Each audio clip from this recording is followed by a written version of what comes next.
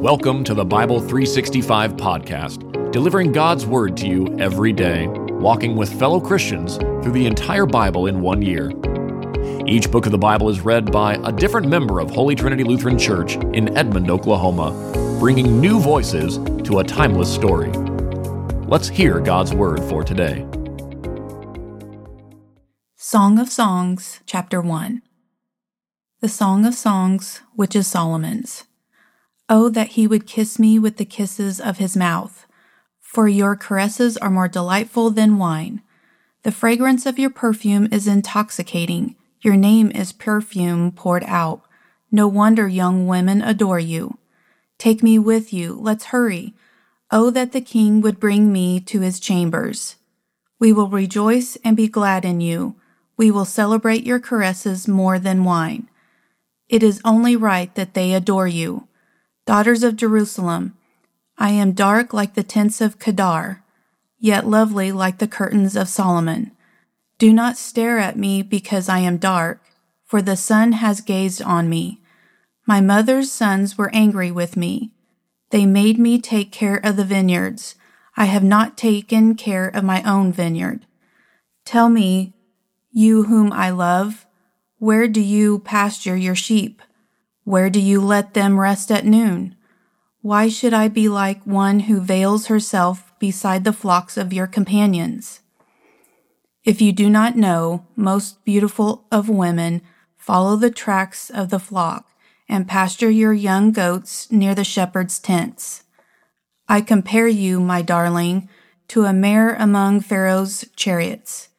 Your cheeks are beautiful with jewelry, your neck with its necklace.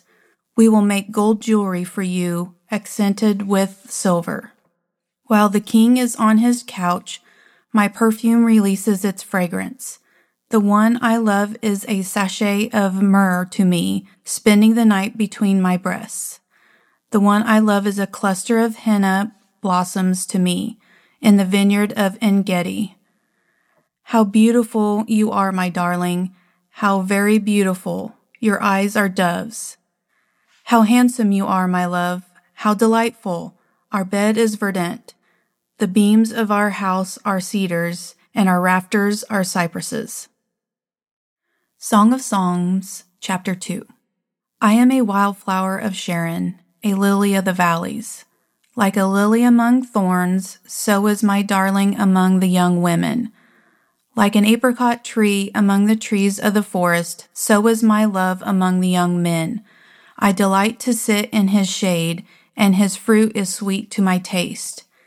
He brought me to the banquet hall, and he looked on me with love. Sustain me with raisins, refresh me with apricots, for I am lovesick.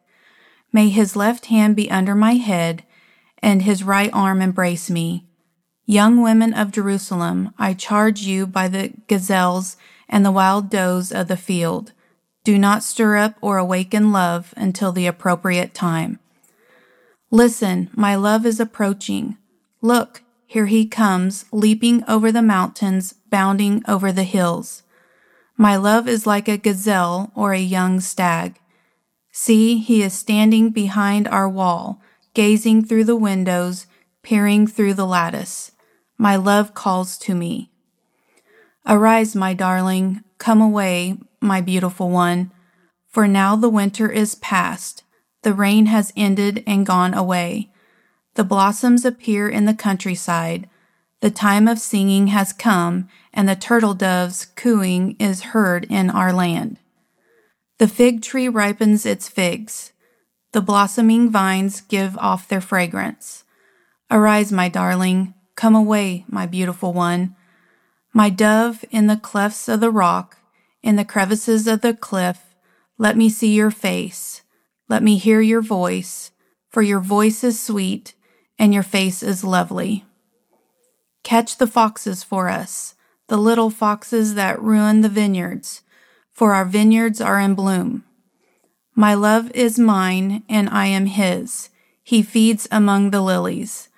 Until the day breaks and the shadows flee, turn around, my love, and be like a gazelle or a young stag on the divided mountains.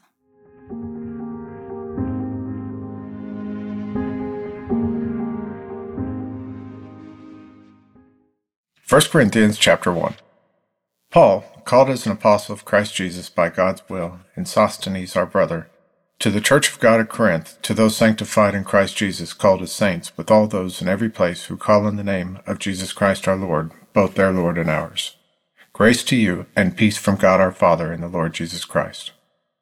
I always thank my God for you, because of the grace of God given to you in Christ Jesus, that you are enriched in him in every way, in all speech and all knowledge. In this way, the testimony about Christ was confirmed among you, so that you do not lack any spiritual gift as you eagerly await for the revelation of our Lord Jesus Christ.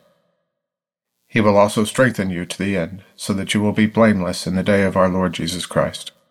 God is faithful. You were called by him into fellowship with his Son, Jesus Christ our Lord.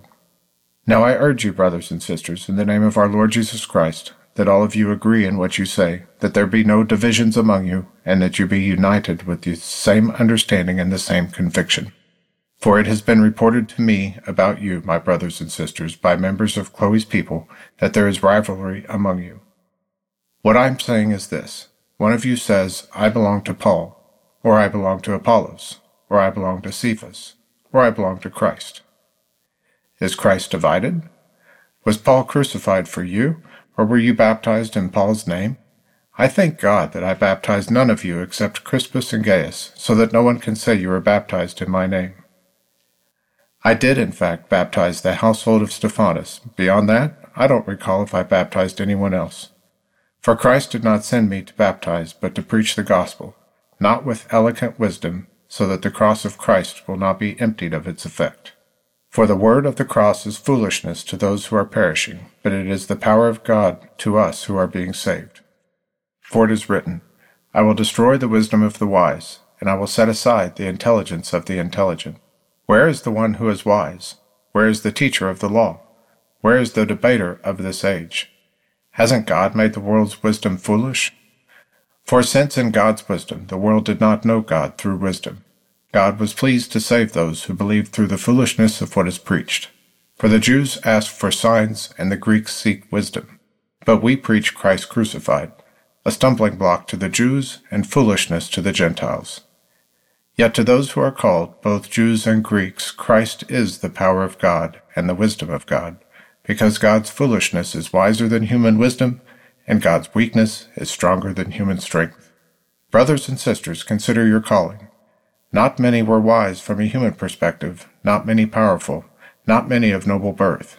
Instead, God has chosen what is foolish in the world to shame the wise, and God has chosen what is weak in the world to shame the strong. God has chosen what is insignificant and despised in the world, what is viewed as nothing, to bring to nothing what is viewed as something, so that no one may boast in his presence. It is from him that you are in Christ Jesus, who became wisdom from God for us, our righteousness, sanctification, and redemption, in order that, as it is written, let the one who boasts, boast in the Lord. This has been the Bible 365 podcast, a production of Holy Trinity Lutheran Church and School in Edmond, Oklahoma, in collaboration with Cinematic Waves, TV and Film Post-Production Studios. The Christian Standard Bible is copyright 2017 by Holman Bible Publishers, used by permission. Having heard the word for today, may the same Holy Spirit who inspired Scripture now inspire faith in you to live each day as a disciple of Jesus Christ. Love God, love one another, and love your neighbor.